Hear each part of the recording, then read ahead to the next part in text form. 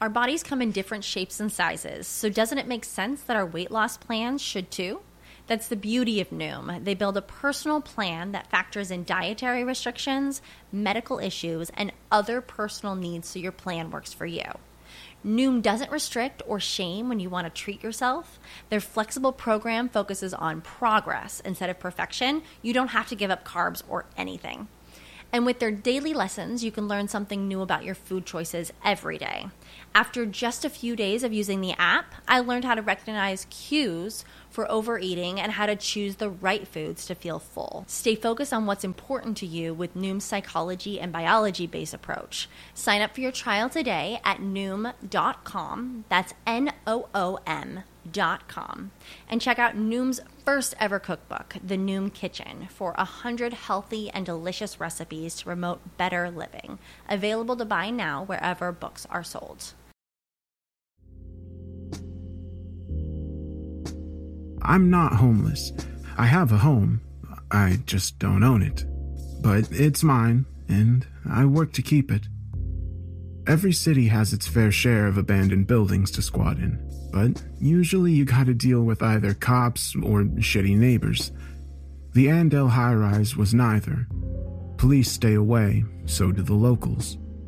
As a stranger from out of town, I stumbled across the place on my first night in the city and thought it a little strange that a 20-story tower block had been left to rot. Every window black, every light in the courtyard smashed. No cars in the lot, no booth for a guard, not even barbed wire on the fence. Barely half a mile from a playground filled with shouting, drunken teenagers, but none of them strayed in the direction of Andale. No fires or music or bottles hurtling through the air. It was silent. Inside, I found that the lobby had been torn to shreds. Double doors ripped open and left that way for what looked like years. Easy access for the curious, but I was the only one there. Most of the first story was collapsed, waterlogged ceiling tiles turned to mulch by shitty British weather. I know water is invasive, but it had practically colonized the place so bad that algae was growing up the walls. Even the elevator shaft was flooded. My own reflection looking back at me as I peered through the brackish water and caught a glimpse of the old rusted carriage just a few feet below. I couldn't help but think about standing on top of it, waist high, and reaching down to pull open the emergency hatch. It's only natural to wonder what was down there. A little metal box soaking in pitch black water for years and years. I thought about pressing the button and calling it up and seeing the elevator rise in spite of all logic.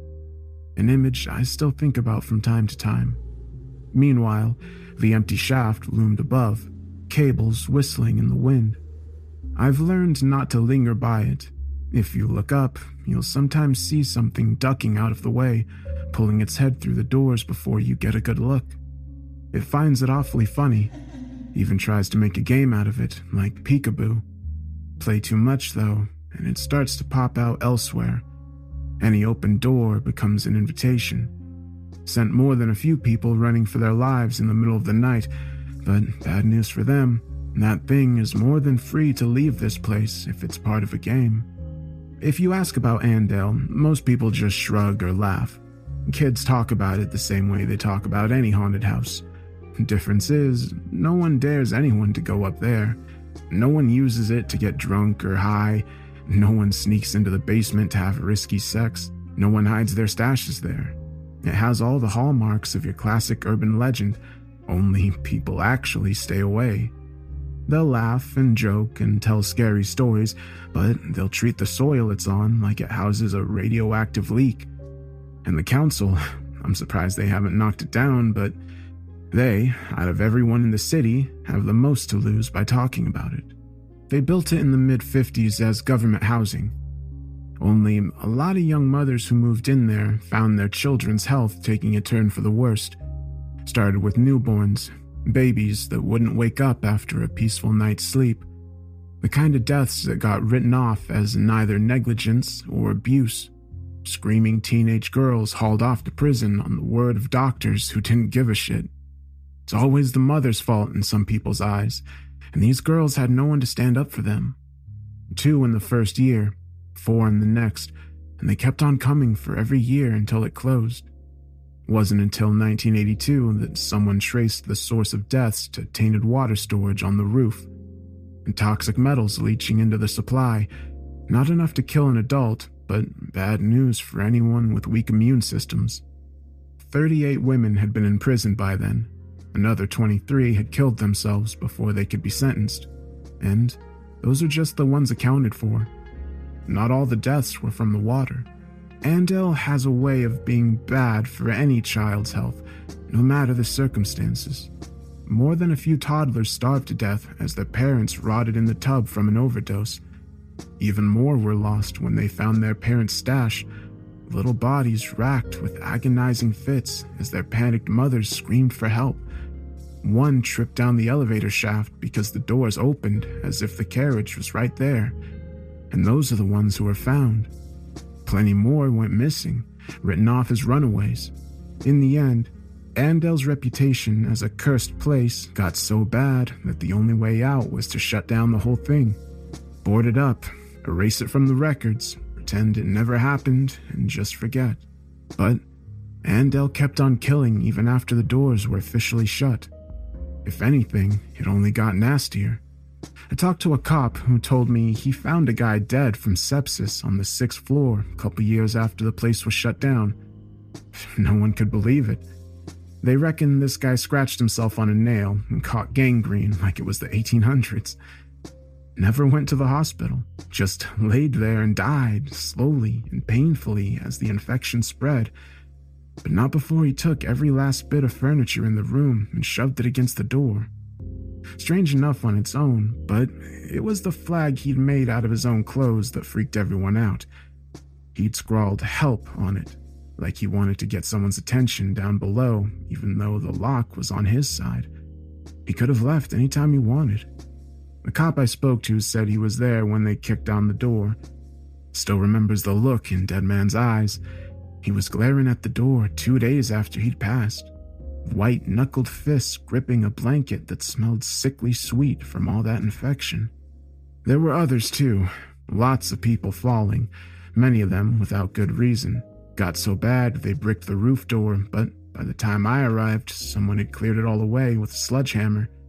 I still don't hang out up there. Not after I first went up there and saw pale fingers gripping the ledge, like someone was hanging off it and holding on for dear life. I reckon a lot of people see something like that and think a person needs their help. They go rushing over to offer a hand, but when I saw it, something about those grimy nails set off alarm bells in my head. Fingers looked all wrong. So I took my coat off and used a broom handle to move it closer to the ledge.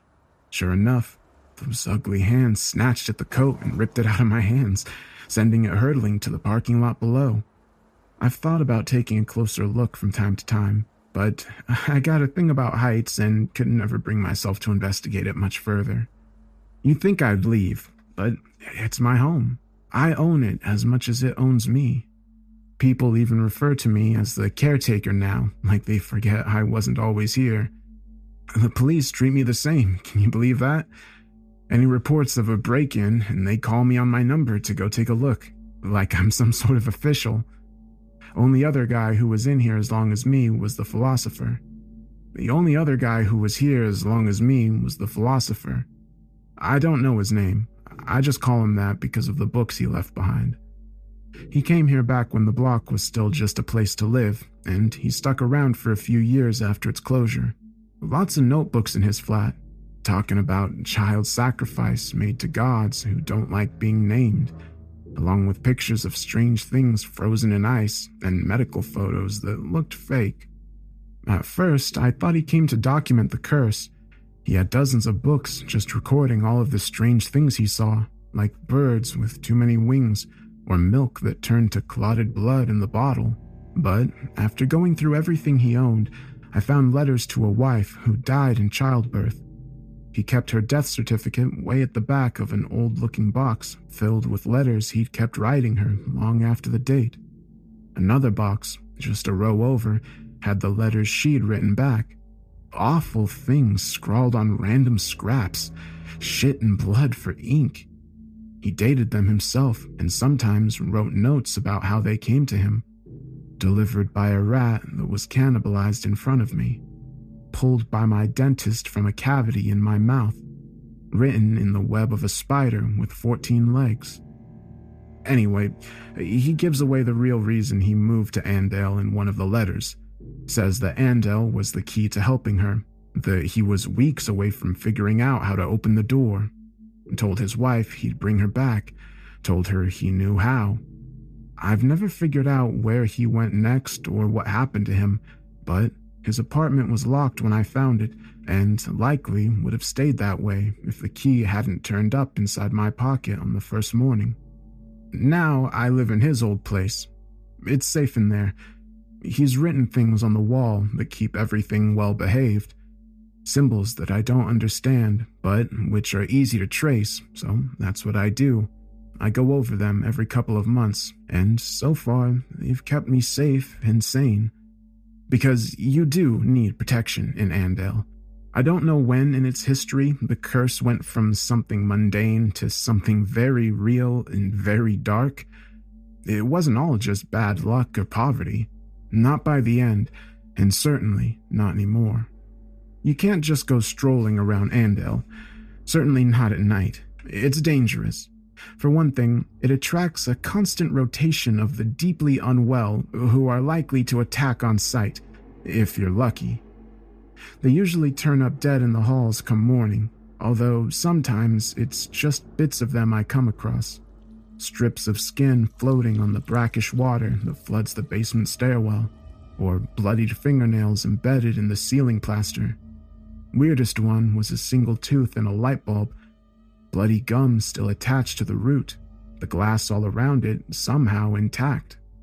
Many of them come here with business, something a little like the philosophers, rituals, bargains, things like that. It's not a good idea to interrupt them or to give them even the slightest hint you might be a problem. Every night, I lock my door and wait for Andale's business to finish, and come morning, I do a sweep, floor by floor, and clean up whatever's left of the tower block's strange pilgrims. Most of the rituals don't look real to me. In fact, I reckon a lot of people who come here just end up as victims of something or someone else. There's a lot of reasons to stay out of Andale at night, and most of its visitors strike me as a little naive. Most of what I see looks like it got stolen from a bad death metal album. I once found a book called Satanism and Witchcraft in the 21st Century. It's hard to imagine that the secret inner workings of the universe can be found in something with a ISBN number and 3,000 Amazon reviews. Of course, not all attempts at exploiting Andale's energy are so hackneyed.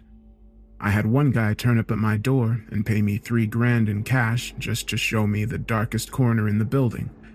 I wasn't sure what he meant at first, thought he meant light and shadow. Sort of, he replied when I explained this to him. Darkness like that can be part of it, but I'm looking for a corner. Has to be a right angle, or more acute. Ideally, more acute. You understand that term, right? He seemed arrogant, and that last sentence confirmed as much. Good-looking guy in his late 20s, nice suit, looked like the stereotypical banker. Acted like one, too. There's plenty of places like that. Lots of funny rooms in Andale. People trying to make the most of limited space. Sometimes the walls meet at tight angles, sure, but I don't know what you mean about dark. There's the basement. It's flooded. Can you think of anywhere darker than that? He bit his lip and hesitated for a second or two, as if he was actually contemplating it. Not a bad suggestion, actually, but no. Too difficult to reach. And I don't just mean dark as in the absence of light. I mean dark like under the bed. Dark like that one chip in a wall that leads to a hollow space between the bricks. And as a child, you can't help but wonder what lives there. Somewhere that just inexplicably feels like it's not got as much of God's attention on it as everywhere else. I thought about this for a second. His words were vague, but damn if I didn't know what he meant. A corner? I asked. Has to be an acute corner. He nodded. I think I know the place, I said, and he smiled like a real creep. I took him to a flat on the 8th floor. It was run down like everywhere else, but there was still enough of its old furniture lying around. You could pull open random drawers in there and still see the cutlery people once used. There's even an old analog TV on an old stand. You can perch on what's left of the sofa and stare at that TV and get the feeling that you knew who lived there once. Run your thumb over the dials on the toaster, the handle of the fridge, or the yellowing plastic of a light switch, and feel an aching loss that creeps up on you out of nowhere. Look up, and you'll see that light fixture has been torn out of the ceiling, like something had tried swinging from it. Not a big place, by the way. 3 rooms, a bedroom with a double bed all rumpled up, a living room/kitchen, and a tiny little spare room that looked like it had once been used for storage, or a washing machine maybe. If you were single and childless. A sliver of space. A triangle carved out of whatever room was left over when the other, more important walls had been put up.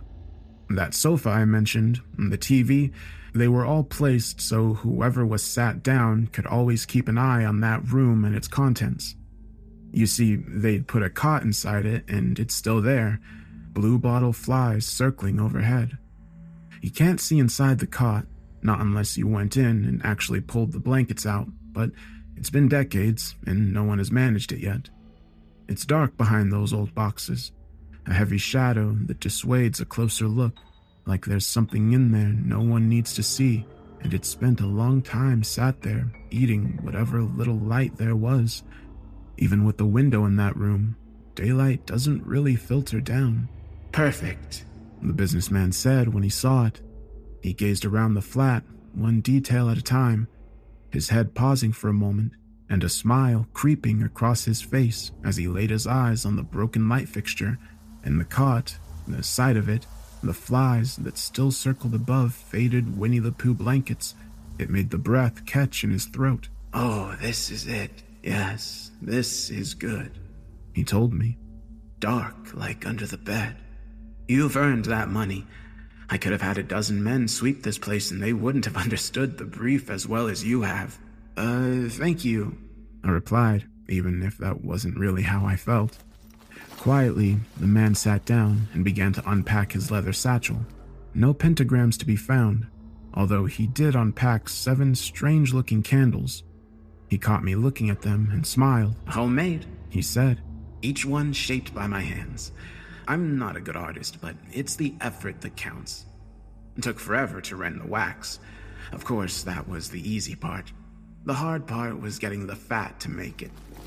Did you know there can be a surprisingly high level of security around a hospital's medical waste department?"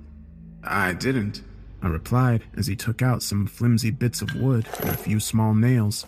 He oh so carefully began to nail the splinters of wood together in what looked like random shapes. "Oh well," he sighed after a few moments, his nails nimbly gripping the tiny hammer as he tapped away. Already, he'd put together at least 6 of the strange little wooden polygons, and with each new one, I felt a strange sensation. "Would you like to stay and watch?" he asked. "Absolutely not," I answered. He stopped tapping and smiled once more. "Oh, you're clever," he said. "That's the correct answer, by the way. And if I'm to respect it, I should inform you that now is the safest time to leave." I made my way to the exit just as he lit the first candles, but not before I looked towards the cot one last time. I was surprised to see a hollow blackness that extended beyond the doorway, like a curtain had been draped across it. Only there was depth to it that drew the eye. The businessman paid it no attention, but after a few more seconds, he eventually looked up at me expectantly. Can I ask what it is you want?" I said. "Everyone who comes here, I don't get the sense it ever works out for them. I'm looking for a new kind of afterlife. Do you need one?" "We all need one," he said. "But only those of us willing to take a few risks will get a better deal. Everyone else," he grimaced, "it's worth the bother. But look who I'm speaking to." He looked to the darkness that enveloped the doorway. Shapes could be seen floating past. "You should leave now." I pulled the door shut and, noticing that the sun was rapidly setting, ran to my apartment where I knew the walls would keep me safe. When I returned the next day, the man's satchel was still where I'd last seen it, propping against one arm of the sofa. The candles had burned down to the very ends of the wicks and left a lingering smell that's still there all these years later. And of the man himself, well, in the room with the cot, which still has bluebottle flies orbiting overhead, there is now a shadow burned into the wall. It's blurry and diffused, but vaguely recognizable as a man on his knees, his head pressed to the floor in a gesture of supplication. I've known it to occasionally move, to turn its head and look towards me, at which point my temples throb, my ears pop, and the darkness begins to encroach upon the edges of my vision. I never exactly considered that flat to be Disneyland before, but now I avoid it like the plague. Still, it could be worse. Not every ritual ends so cleanly, and at times I've had to personally intervene, something I hate bitterly. If people want to go poking around in the universe's undercarriage, that's their business. It's one thing if I've got to sweep up what's left of them afterwards, but at least that's a one-and-done job. Sometimes it isn't so clean.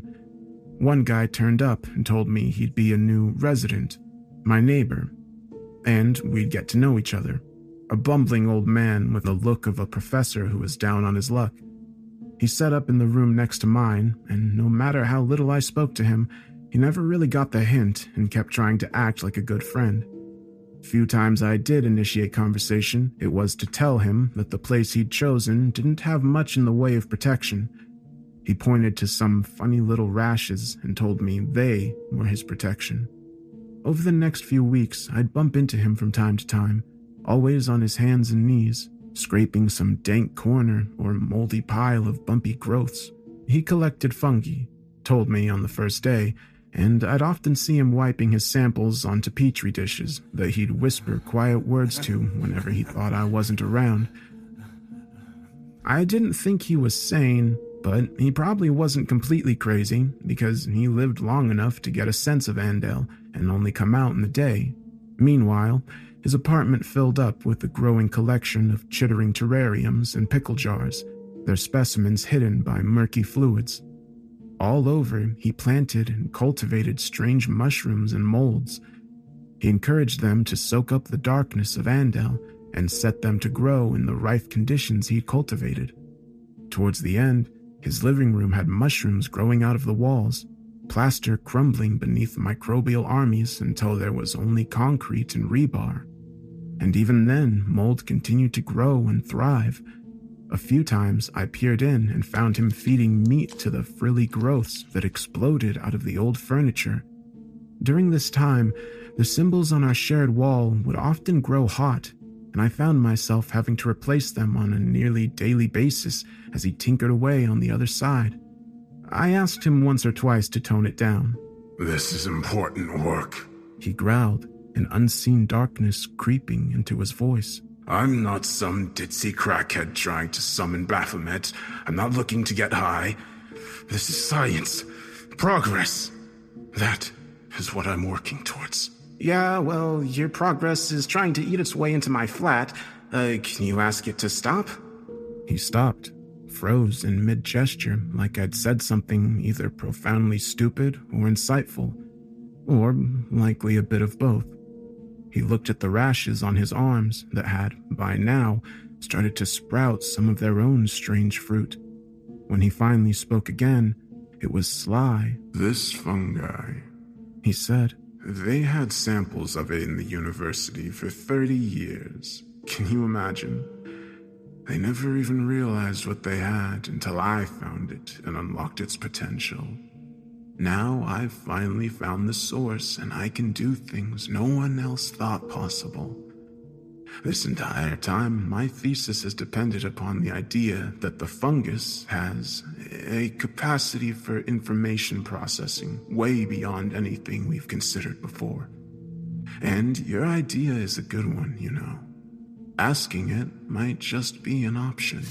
He scuttled off without another word, and for the next few days he set about the building like a furious little honeybee in spring, poking and prodding, setting trap after trap and cleaning them vigorously of any rats or mice he caught. When I did my morning sweeps, I'd found him hovering over Andel's latest victim, scraping what was left of them into transparent bags for his own purposes. "Don't mind me," he'd mutter. "It's worthless to you, but these poor souls can help me achieve great things." This persisted for another month. He no longer scraped mold or mushrooms off old apartments. He became interested only in meat, and by the time it came to an end, I can confidently say that I have never smelled anything worse than the prickly, musty odor that wafted out from under his locked door. It became so bad that I began to wonder if I might have to ask the police for help and have him removed when, finally, he simply disappeared from Andel's halls. One morning, he was there, annoyingly shooing me out of the way as he lowered jars into the flooded basement, and the next, he was gone, and Andel's halls were silent once more. But that didn't mean he moved out. Far from it, actually. It took 2 days before I decided to go ahead and break his door down. I kicked at it with a short, sharp blow, only to find my leg had immediately disappeared through the wood that had the texture of sodden cardboard. I freed my foot and tried a different tactic, grabbing the handle and pulling so hard that it simply popped right out of the rancid door frame. Free to move, the door swung open with an eerie creak as fetid air, hot and damp, blew out of the room. Inside, I found that the man's specimens had gone wild. Terrariums had shattered, their contents spilling outwards. Frogs as large as footballs glared at me from behind furry fronds, and insects with human eyes scuttled away before the amphibians could snatch them up. In one corner, rats had built a hive out of old cardboard, their backs covered with fungal growths that resembled human fingers and other appendages. In another corner, something that looked like a little black rubber sheet slapped furiously at passing vermin, and it took me a few seconds to realize it was a slime mold. When it finally caught something, it dragged the strange creature squealing into the dark corner where it grew and constricted around its meal like a fist. I stared at it, horrified, until one by one, black orbs unveiled themselves from within the strange mass, and I realized it had eyes to stare right back at me. It was a cacophony of god-awful terror, so gripping that it kept me from hearing the muffled noise of a human struggling to speak. Eventually, it did reach my ears, and I used my flashlight to light up the far wall without having to actually step inside. I found the scientist half grown into the wall. Algae and moss coated him head to toe so that he was no longer recognizable, but I had to assume it could be no one else. Wide eyes glared at me with terror and pain as nasty little creatures nibbled away at what was left of his shins. Meanwhile, strange tendrils prodded at his ears and head, never resting for a moment. He kept trying to speak, but the algal growths kept driving their way into his mouth until, one by one, they pushed too far and something snapped. His eyes went wider still.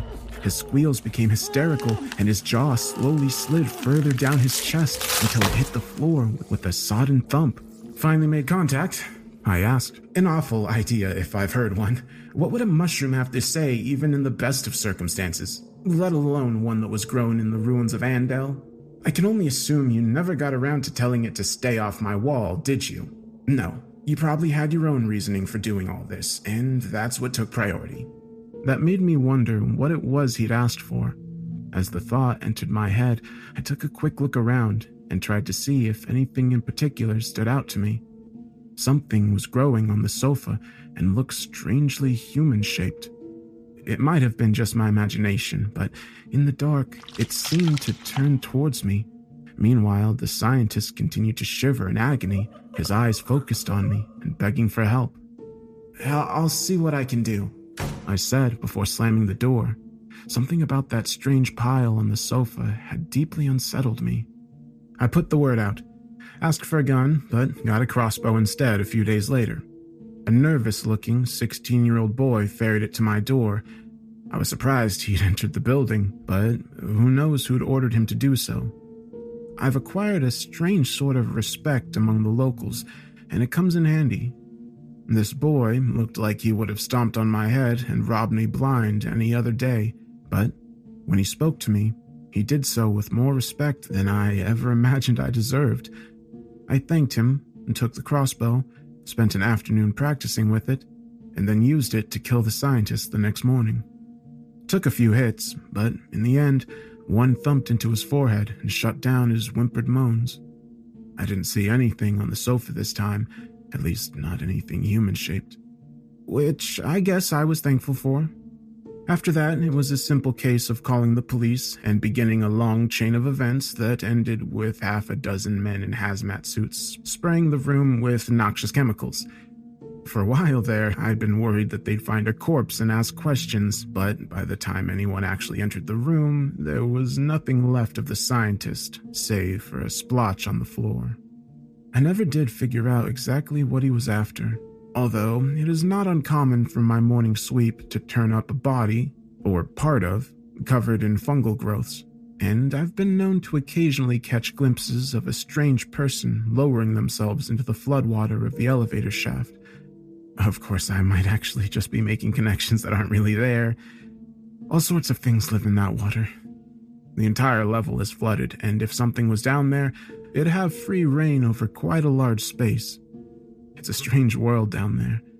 I should know on account of one visitor who gave me a very bad time. I'll call him the fisherman, since he came to Andel because of the flooded basement. Saw a photo that had been circulating around for a while now, if you know where to look. God knows who took it and how, but it shows the flooded stairwell leading to the basement, and beneath the brackish surface is a hand that's all out of proportion.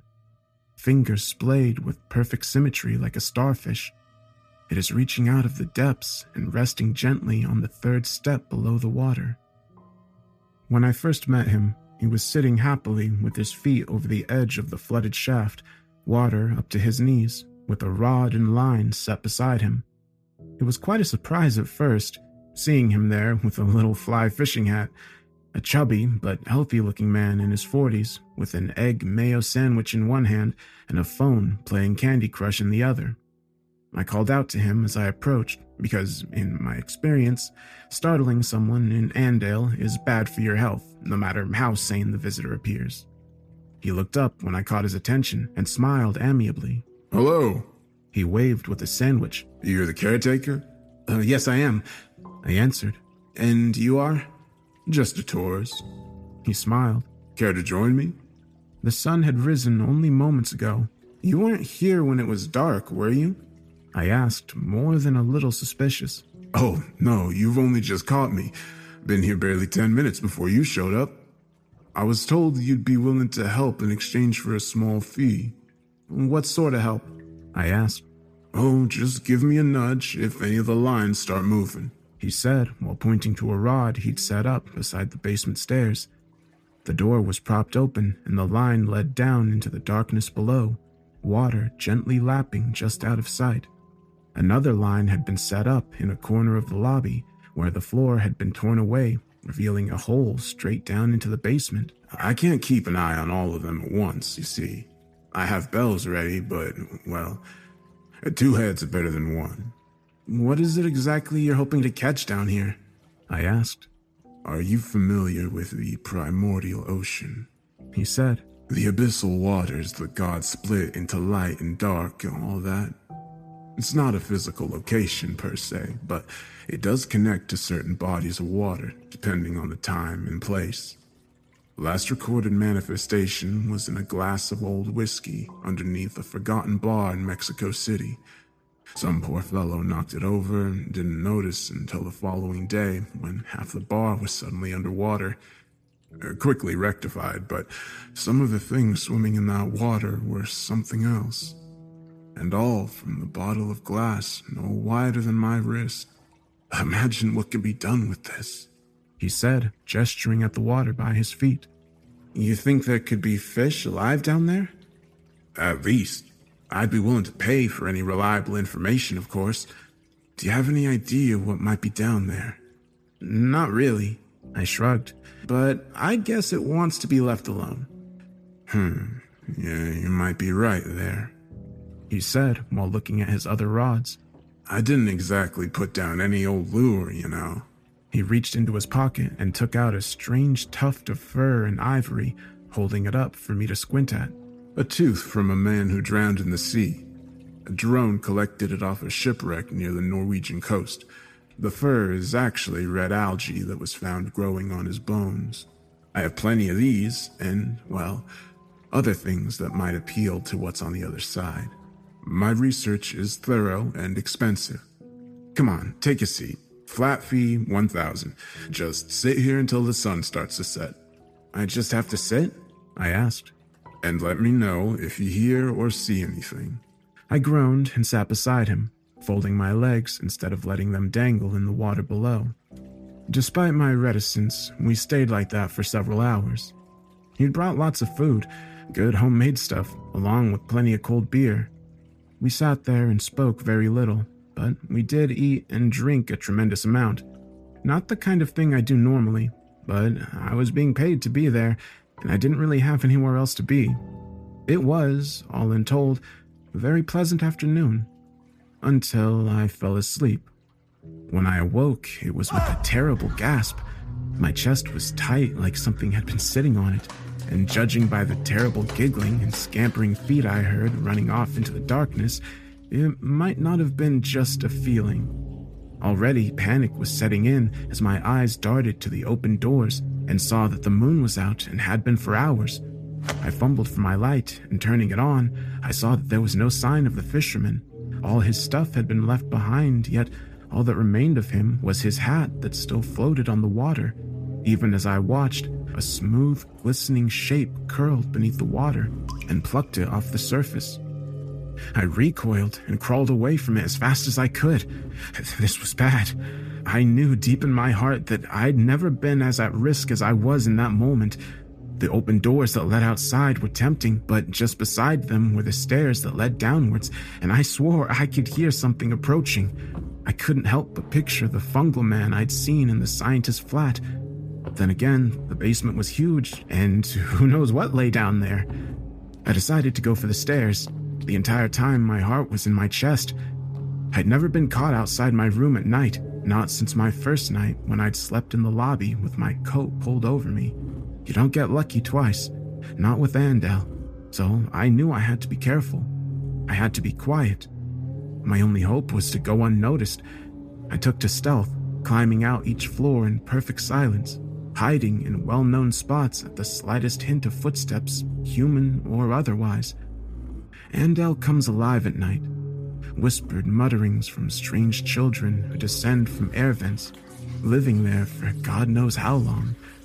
Other times I saw apparitions, including a toddler, the sight of whom made my stomach growl with an insatiable hunger that hurt just to contemplate. She stared at me with pleading eyes as I slunk away from her open door. I might have been tempted to help her were it not for the sight of the moon peering through her translucent image. And yet, despite all of this, I somehow made it to the 14th floor alive. Only it was there at the final hurdle, so close to safety that I came across something out of my worst nightmare. A woman stood outside my apartment door, silent, pale, dirt-covered fingernails. It was all too often I'd open my door and find muddy impressions on the floor made by bare feet. Now I knew who left them every night. I couldn't see her face from where I hid, but something about her seemed profoundly familiar. When she finally turned towards me, I remembered. I recognized her, even though most of her face was missing. It was the philosopher's wife. He had succeeded, it seemed, but I couldn't imagine at what god-awful price, because the woman who stared at me had clearly weathered some years in the grave. It was only the poor lighting and her long hair that covered up just how bad a state she was in. A lipless grin stared back at me below sunken cheekbones and hollow eye sockets, and yet I could tell that in another life she had been beautiful, which only made the sight all the more gut-wrenching. "My darling," she whispered, and there was something about her voice that I found hard to stay sane in the face of. I don't know why. Over a decade in that place, and I'd bore witness to living nightmares, but it was this walking corpse that pushed me to my limits. The inescapable feeling of loss weighed me down, and without realizing it, I found myself taking steps toward her even as my knees buckled. By the time I reached her, I crawled until I could clutch her grimy, icy leg, and that was the last thing I remember before I woke up in my bed the following morning. Everything seemed normal, so completely mundane that I could have written the whole thing off as a bad nightmare, but there were footprints leading from my bed to the door. And later on, I found the fisherman's things much as he left them, although when I finally reeled his line in, I found the lures gone and replaced with bits and pieces of the man who'd first set them up. I threw it all into the water below and decided it would be best to forget him. Every now and again, of course, I can't help but check my peephole at night. I never did that before, but now I do. I see her every single time. She looks sad. It hurts me to think of her out there. It ought to be terrifying, but it's more like someone's ripped out my stomach and heart and let all my insides fall out of the bottom. Each time I see her, I wonder what exactly it was he did to bring her back. He leaves only one hint, a final letter, I think. It's not like he dated them. In it, he says he would give everything to have her in his arms once more. Not only his life, but everything he has already lived. Every sunset, every good dream, every nightmare, every victory, every loss, every little memory that makes him who he is, he'd give it all up just to save her. Sometimes I wonder about him, figuring we'd probably be about the same age. I'd like to think back and imagine what it would have been like for the two of us to meet as young men. But for some reason, whenever I try to remember what my life was like before I came to this city, before I woke up with that coat pulled over me, well, I don't know. It's just hard, that's all. It's almost like there's nothing there, like something reached in and took all the years away. I guess it's just one of those things I'm better off not dwelling on.